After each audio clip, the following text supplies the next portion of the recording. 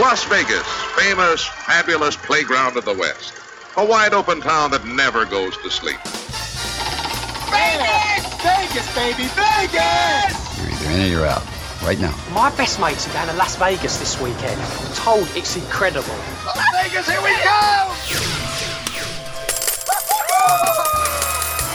Pack your bags and get ready. You're going to Vegas with people who know Vegas. You're listening to Vegas Never Sleeps with Stephen Maggi. Welcome to Vegas.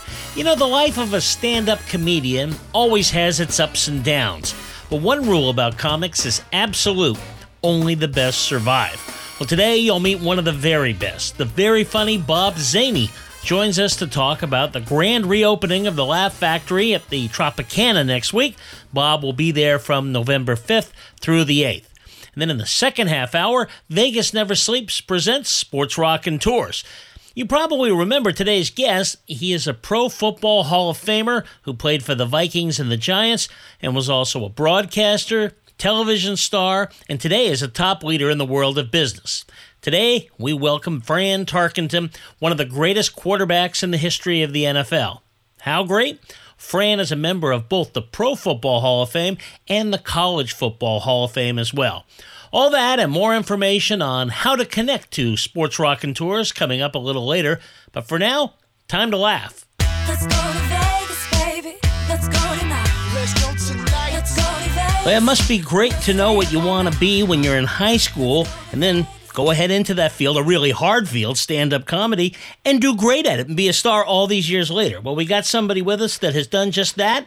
His name is Bob Zany, and you're not going to want to miss him because, good news, the Laugh Factory over at the Tropicana next week is opening back up, and Bob is the first out of the gate. He'll be there November 5th through the 8th. Well, first of all, Bob, it's got to be exciting to get back to Vegas. This must frustrate a stand-up comic with what's going on out in the world. Yeah, I mean, it's the first time in my career because I started in 1977. I was on The Gong Show with Chuck Barris. You know, that was like my first introduction to show business. I was 15. Since like 1984, I've worked, you know, probably 30 to 40 to 50 weeks a year. And they took it away, man. They took it away, Stephen.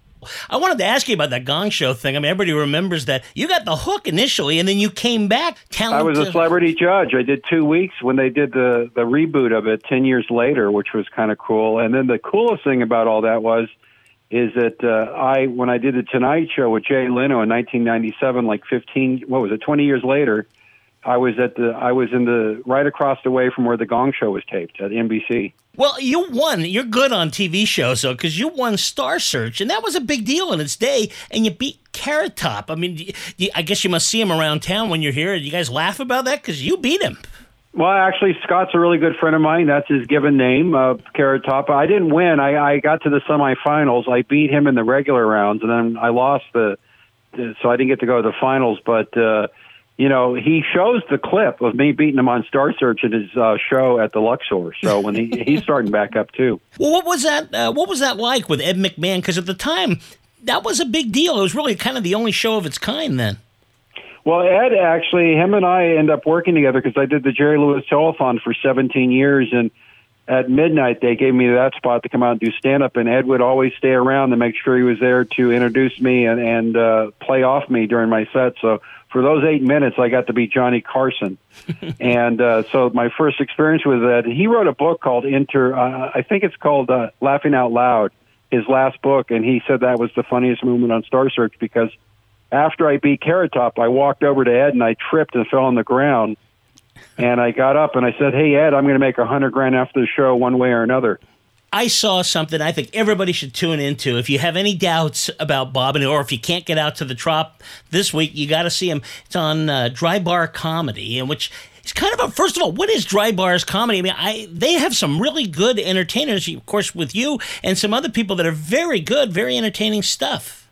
Well, Dry Bar, it's a club in Provo, Utah, so they don't sell alcohol. That's why they call it that.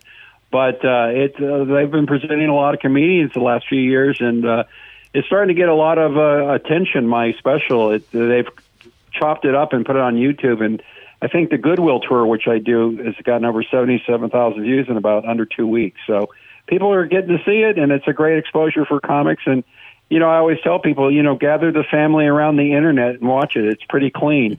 I do both shows. I got an adult show and I got the clean show. So, we saw it and we loved it. I mean, we saw it on YouTube and it was very funny. And, sometimes I think it's almost harder for a comedian, right, to work really clean because now it's just so expected that you're going to do something off color or worse. And for you to have to go out there and do that and you get those big belly laughs has to feel good. Well, the thing about off color is the fact that, what is off color? No one knows anymore. It's funny, about 20 years ago, I'd be doing corporate shows and say, well, just be TV clean at 8 o'clock hour. And I said, have you watched Friends and what they say? So, it's all left to interpretation of what is clean and what isn't, Well, you do a very funny bit, and what they'll see is you get up there and read the news. Very topical. How did you come up with that? Was that the idea of like doing a news report? Well, it's called the Zany Report, and I've been doing it for years. I started out at KLOS in Los Angeles.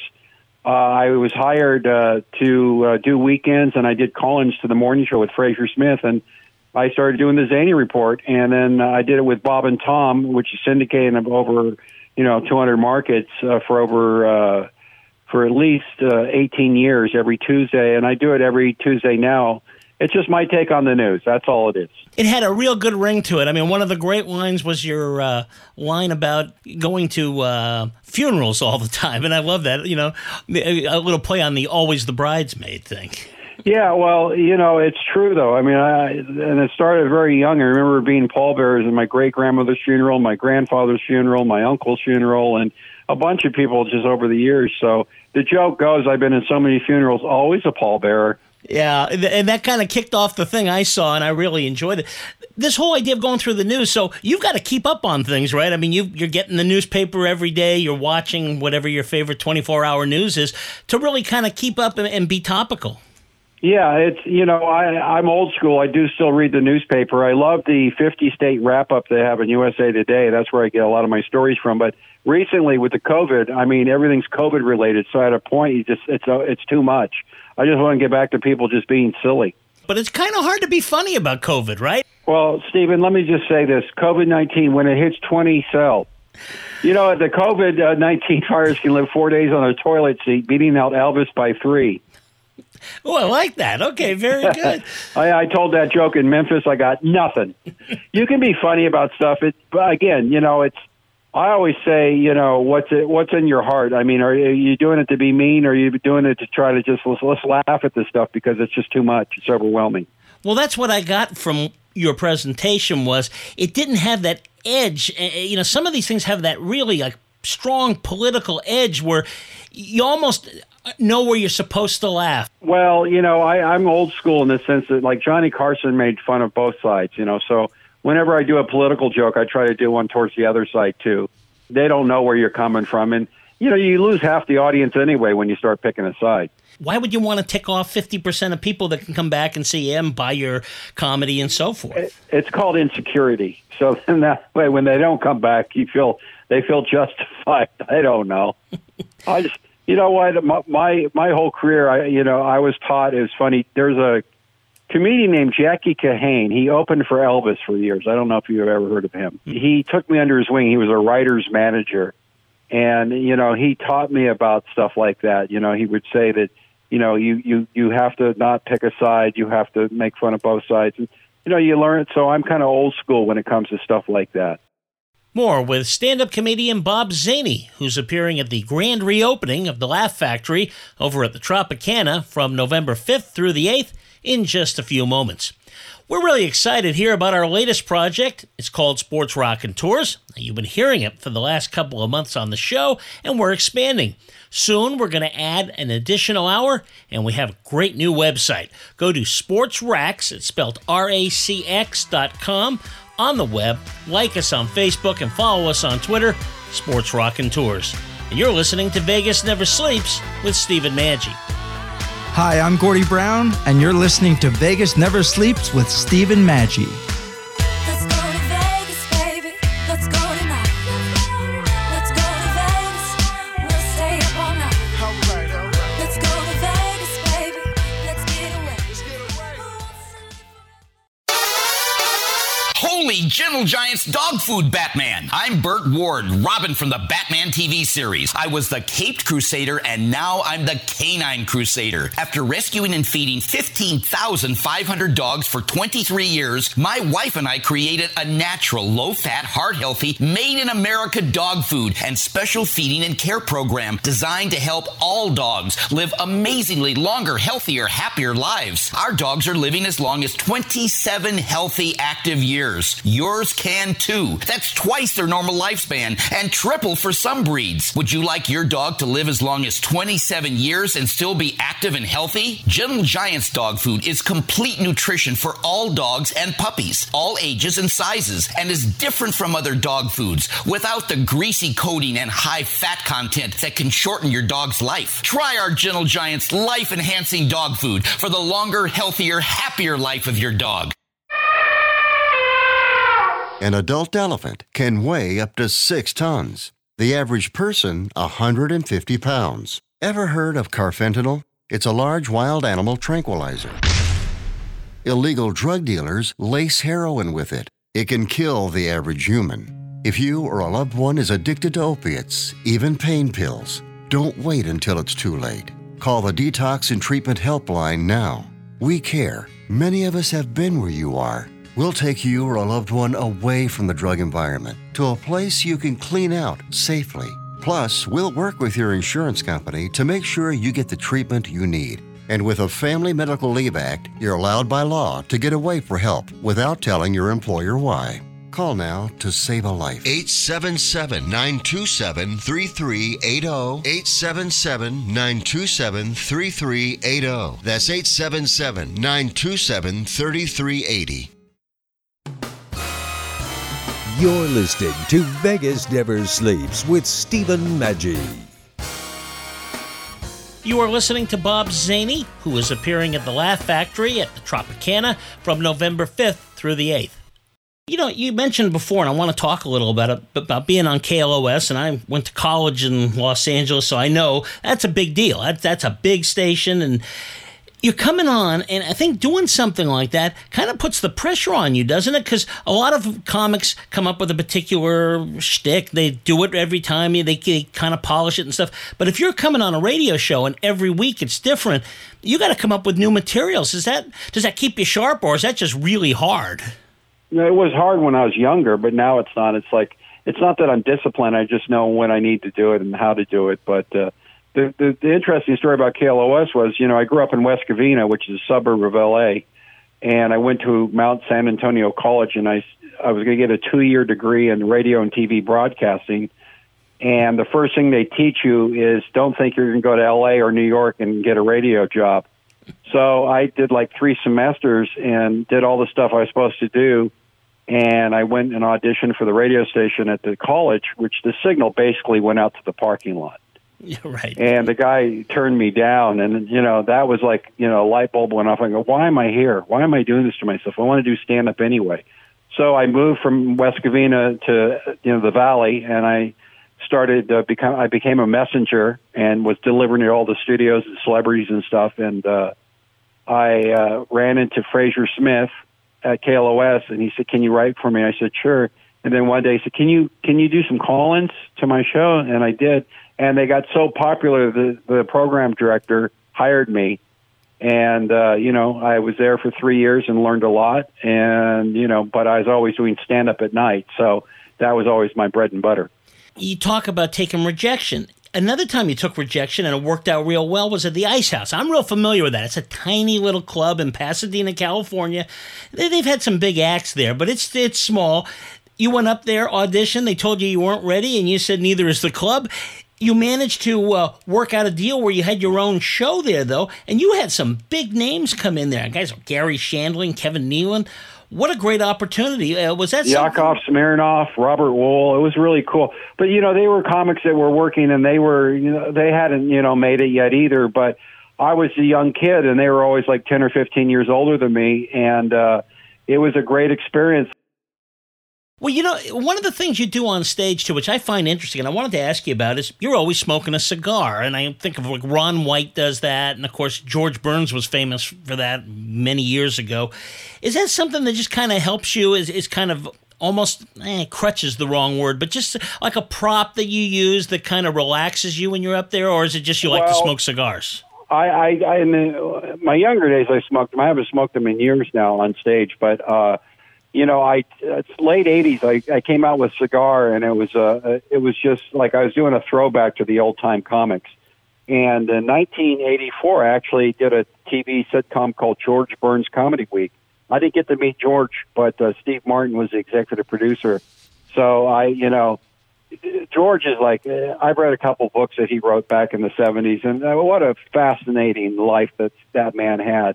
But he talked about the cigar in the sense it was for his timing. And it's like I like being on stage with a mic stand in front of me, but I always go off mic all the time. But I like to know it's right there. Yeah. So it is, I think, a security blanket of some sort, maybe, having the cigar. But one of the things you mentioned there was, like, with George Burns was timing. Is that a thing where, I guess as you get on and years move on, it's that pause. That pause can mean a lot of, almost as much as what you say, right? If you can just give that and kind of match it with maybe a strange look, that kind of thing. Well, Jack Benny was the king of that. I mean, he would just give a look and get 30 seconds to a minute of laughter, But every comedian is different in that sense. But, comedy, as you do it more and more and more live, it becomes who you your own thing, So timing wise, everyone's always told me what great timing I have, and it's not like I went to timing school. It's not like I have a timing belt that I have to change at 60,000 miles. It's just, I guess it's innate with me now. So I know when to pause and when not to pause and whatever. And sometimes you're not perfect every night because it's live. It's not like, you're doing a sitcom where you can take 3 or 4 scenes and pick the best one. Is that something you always had a dream for? Because it seemed like every stand-up always wanted to have a sitcom. Is that something you ever thought of? No, I always wanted my own talk show, and I kind of accomplished that. In fact, up at the Nugget at Carson City, we did a few test shows called Carson City Tonight, and I was doing like the Johnny Carson format. And it's something I would love to still do, and who knows, maybe I'll do it. It'll just be for an older audience. But, my audiences are young and old, and the young people really find it refreshing what I do because they haven't been exposed to the old school comedy. And I always kind of describe my act as I'm old school meets new school with a back-to-school chaser. Well, it's certainly worth going to YouTube and looking at Dry Bar. I'm telling you, we passed it around to friends and family, and everybody loved it. Everybody. It went across the board, so I think that's a real skill to that. I think people are going to love this. You got to be excited about coming out to the Trop. Is it going to feel good to be back in Vegas doing this? Yeah, and, I moved to Vegas, so I live here now, and that's kind of cool. I just moved here last year from living in Los Angeles my whole life. Yeah. And I think I got out at the right time. And yeah, I know. I have so many friends that still live there, and I'm going, you got to get out. It's over. Trust me. I think it's going to be. I think California is going to be a great Venezuela. They're doing a great job of going towards that direction. That's a sad thought, having grown up in California. And I know you lived a lot of years in California. It's really sad to see what's happened there. Well, it's great when you can watch people destroy a state. They're just doing a heck of a job. But, and I've been to all 50 states, and I've performed in 13 countries now. So, it's like you get a whole perspective about life. And half my life I've been on the road anyway. So moving here, it was a little, I still kind of, it's my home, L.A. was my home, but it was time. No one can afford it. No. And Las Vegas is a great place to live. I think we're glad to have you here. Bob Zaney, he will be again one more time at the Laugh Factory at the Tropicana. If you're going to visit then, or you're in town, November 5th through the 8th. And if not, you got to at least go to YouTube, see the Dry Bar comedy, get a little taste of it there. You can buy it, I think, on the Dry Bar website. You can? Yeah. I don't have to. You get it for free. Well, we got to know. You come and see Bob. Maybe you can slip him a couple of bucks, and he'll make sure you can get that. Well, if you get the app, I think you can watch it for free. That's what they want. So I don't, I'm learning all this stuff. There's so many mediums out there now, as you know. Well, thank you, Bob. Really enjoyed talking with you. Hope to have you on again. You're the best, Steve. Bye. Remember, all our shows are archived on our website, VegasNeverSleeps.com. You can also listen on SoundCloud, iTunes, and more. Coming up, Vegas Never Sleeps presents Sports Rockin' Tours. In just a few moments, you'll meet Hall of Fame quarterback Fran Tarkenton.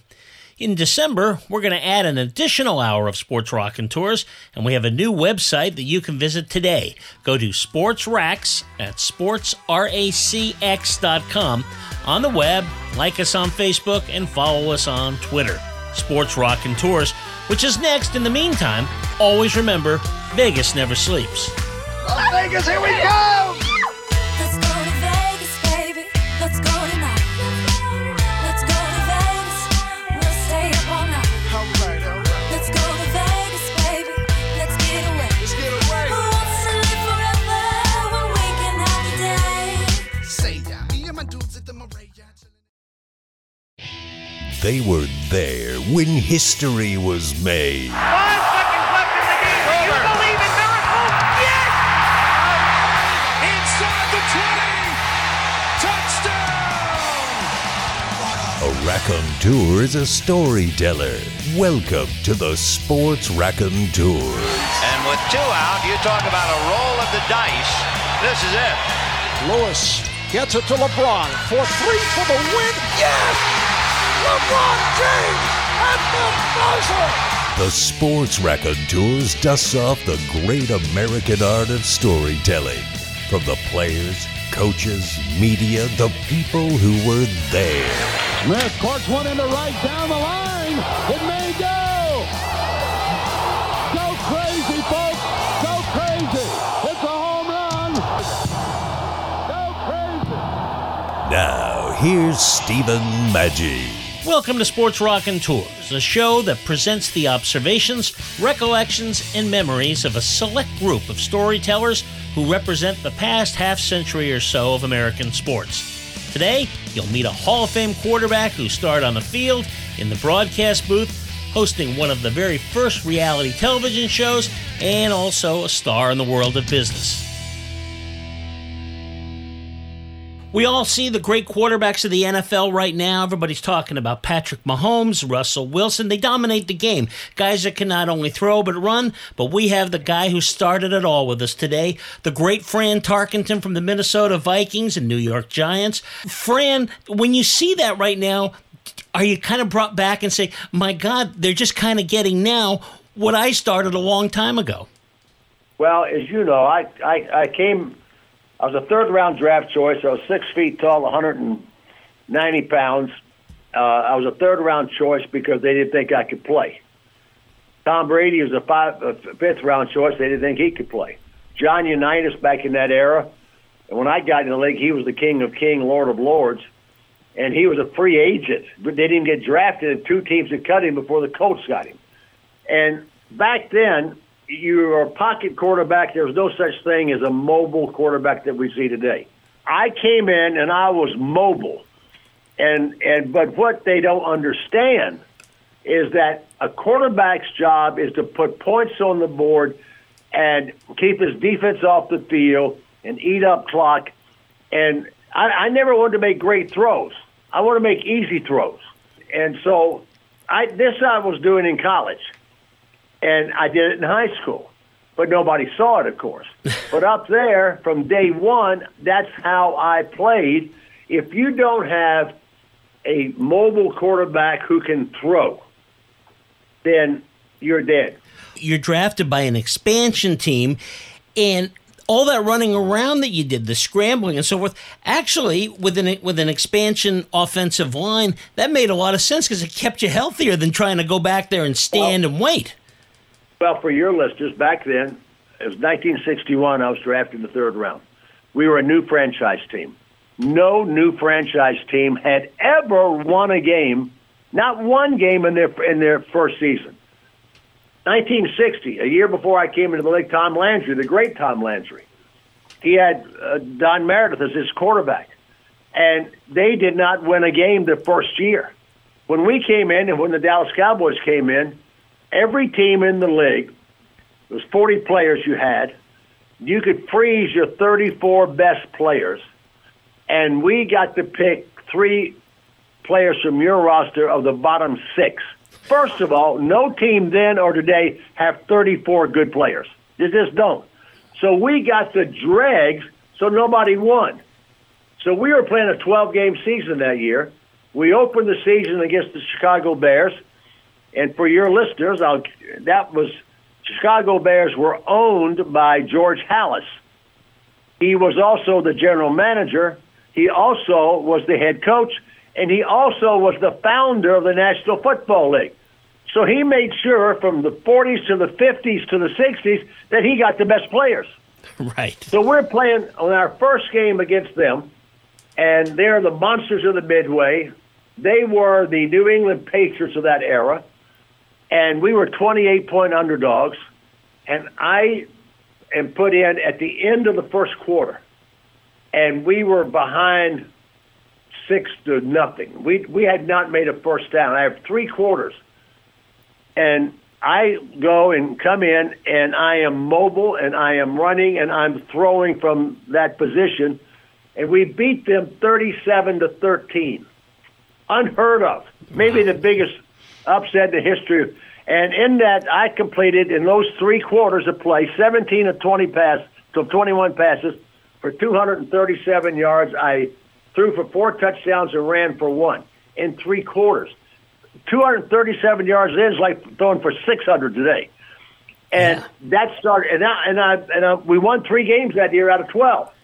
That was a real big deal at that time. 3 wins for an expansion team was great. Yeah, and you know, another team, we beat the Bears, and we beat the Baltimore Colts, and they were winning championships every other year, and their quarterback was John Unitas. And they had Gino Marchetti on their defense and Big Daddy Lipscomb on the defense. They had Lenny Moore, a great running back. They had Raymond Berry, one of the greatest. They had great players.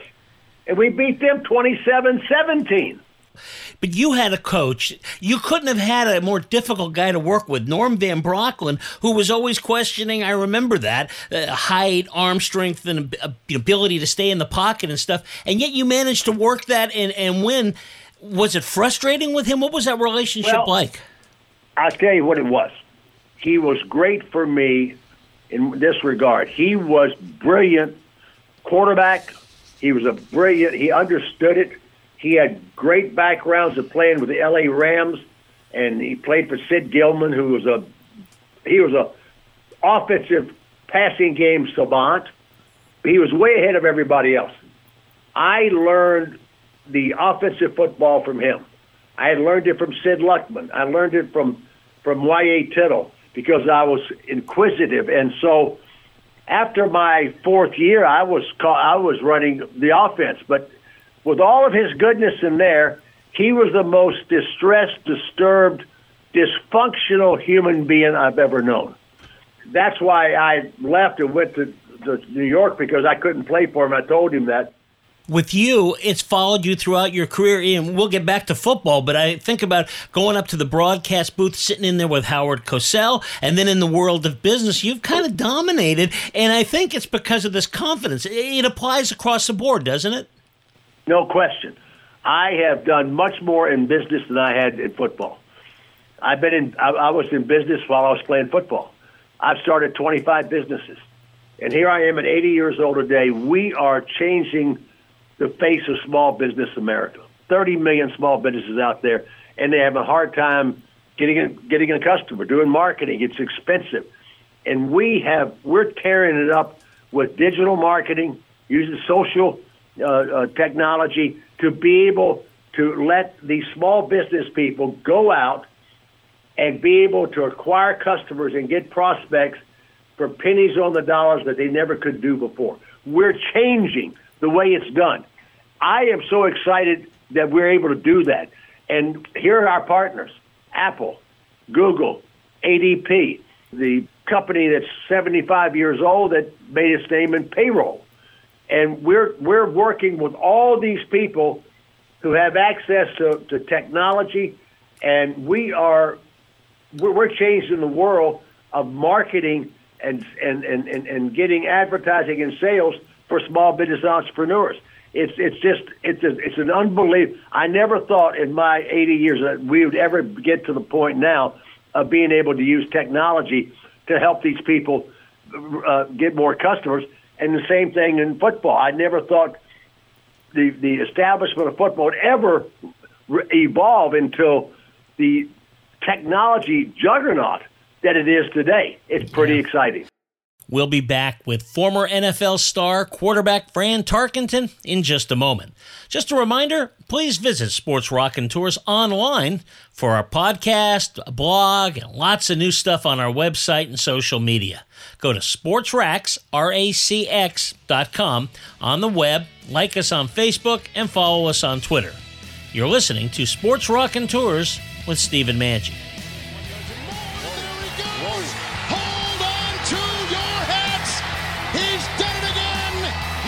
Touchdown run. Kareem Hunt, 69 yards. Okay, Sean, we need to talk about our training budget. We're spending almost $1,500 per employee each year. What's the plan? Well, ma'am, 42% of companies are saying that e-learning has led to an increase in revenue. What does that do about the travel expense? E-learning allows employees to learn wherever they are. Then we need to consider the time away from production. I heard that e-learning takes up to 60% less employee time than traditional classroom training. Perfect. Let's find a curriculum company, a development company, a learning management software company. Actually, Epsilon XR specializes in end-to-end learning solutions with tools such as instructor-led training, online classrooms, simulations, virtual and augmented reality, and curriculum development. Get Epsilon XR on the phone. Epsilon XR creates immersive learning environments that engage with your learner, resulting in improved information retention, which leads to better performance and ultimately an increase in revenue. Learn more at elearning.epsilonxr.com.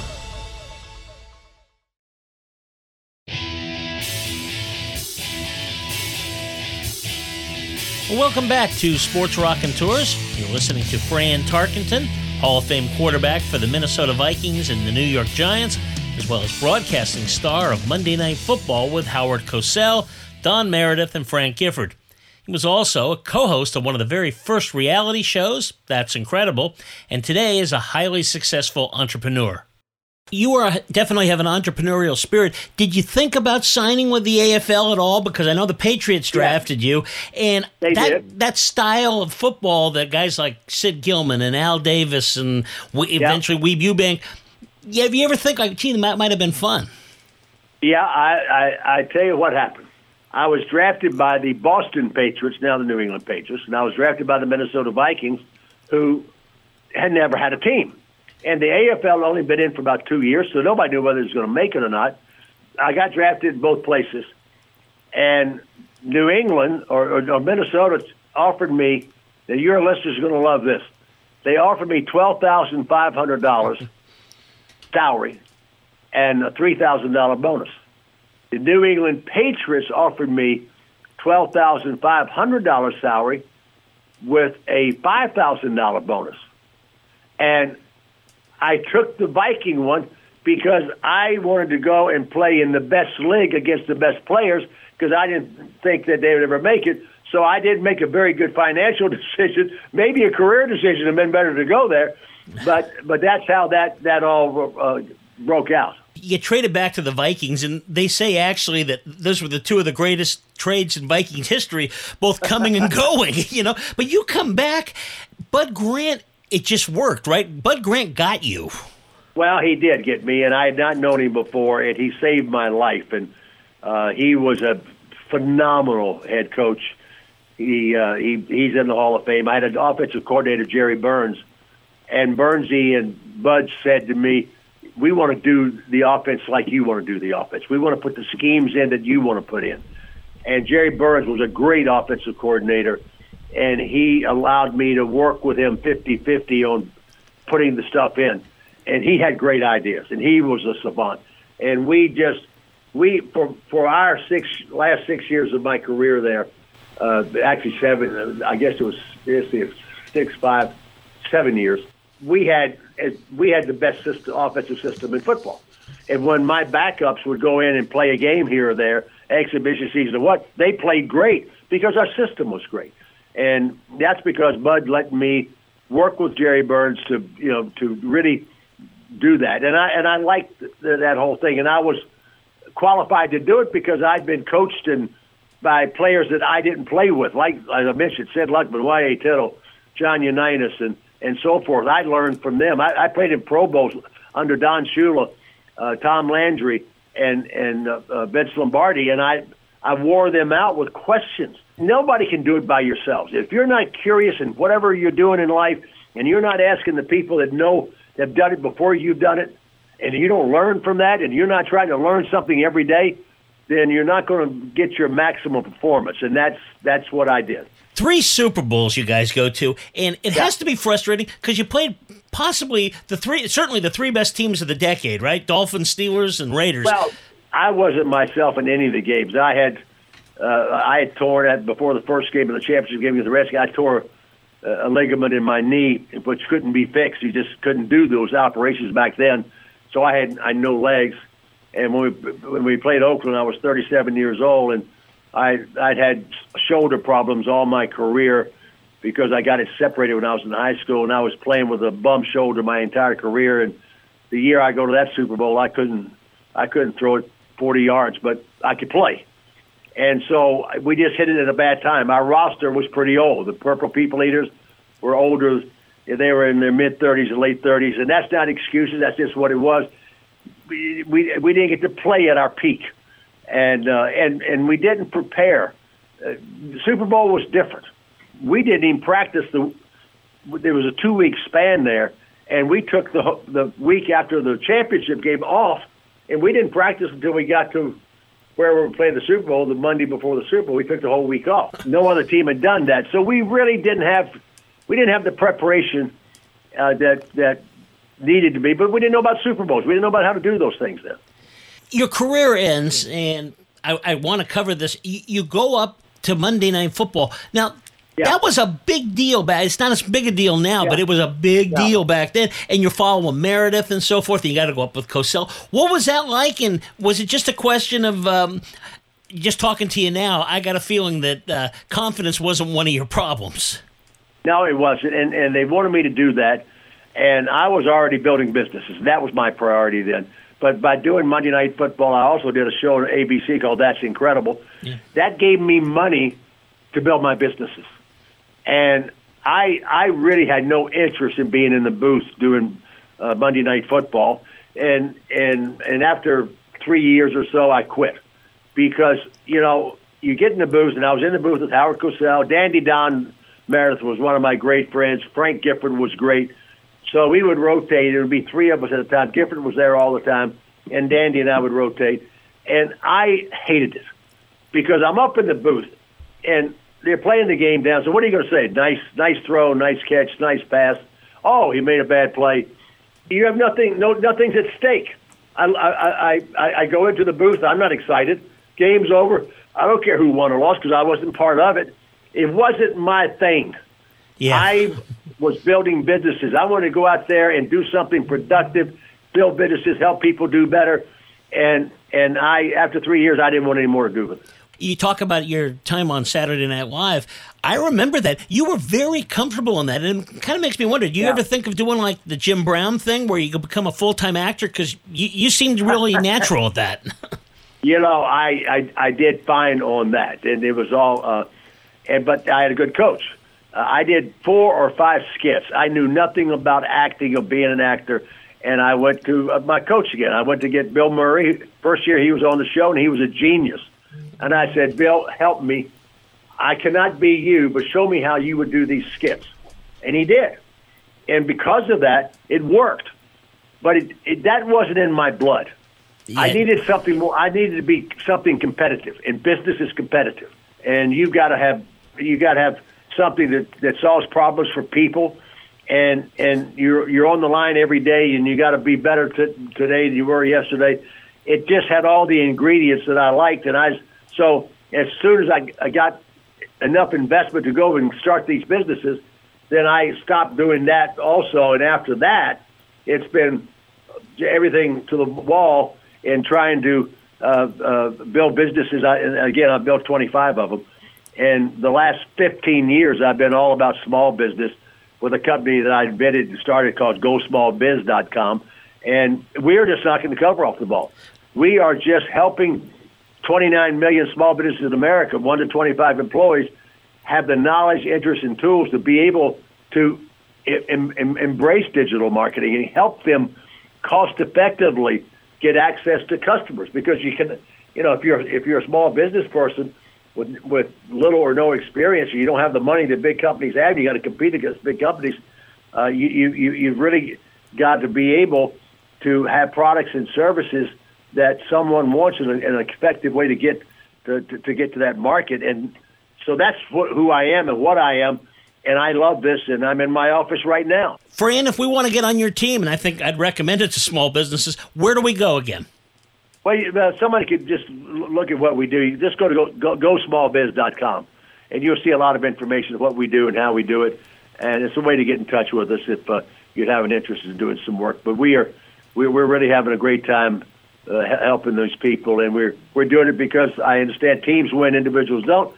So we're partnering with ADP, we partner with Google, we partner with Apple, we partner with everybody that's lesser than that really has something that comes to the table that can help that small business entrepreneur. And so that's why at 80 and we're going 100 miles an hour. Well, that's exciting. Thank you, Fran Tarkenton. Hope to have you on again sometime. It was great. All right. Anytime you like. Thank you. Please visit Sports Rockin' Tours online for a podcast, a blog, lots of new stuff on our website, social media, and more. Speaking of social media, remember to like us on Facebook and to follow us on Twitter. Thanks for listening today. This is Stephen Manchin.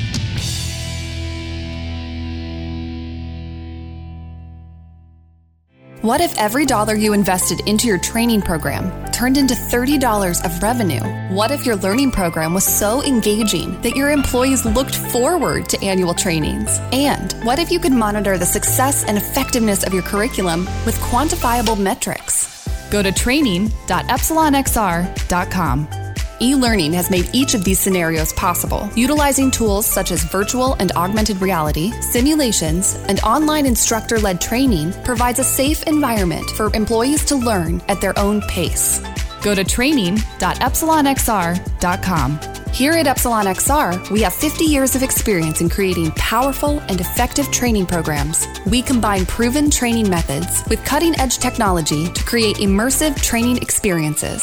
Are you ready to take your training program to the next level? Go to training.epsilonxr.com. training.epsilonxr.com.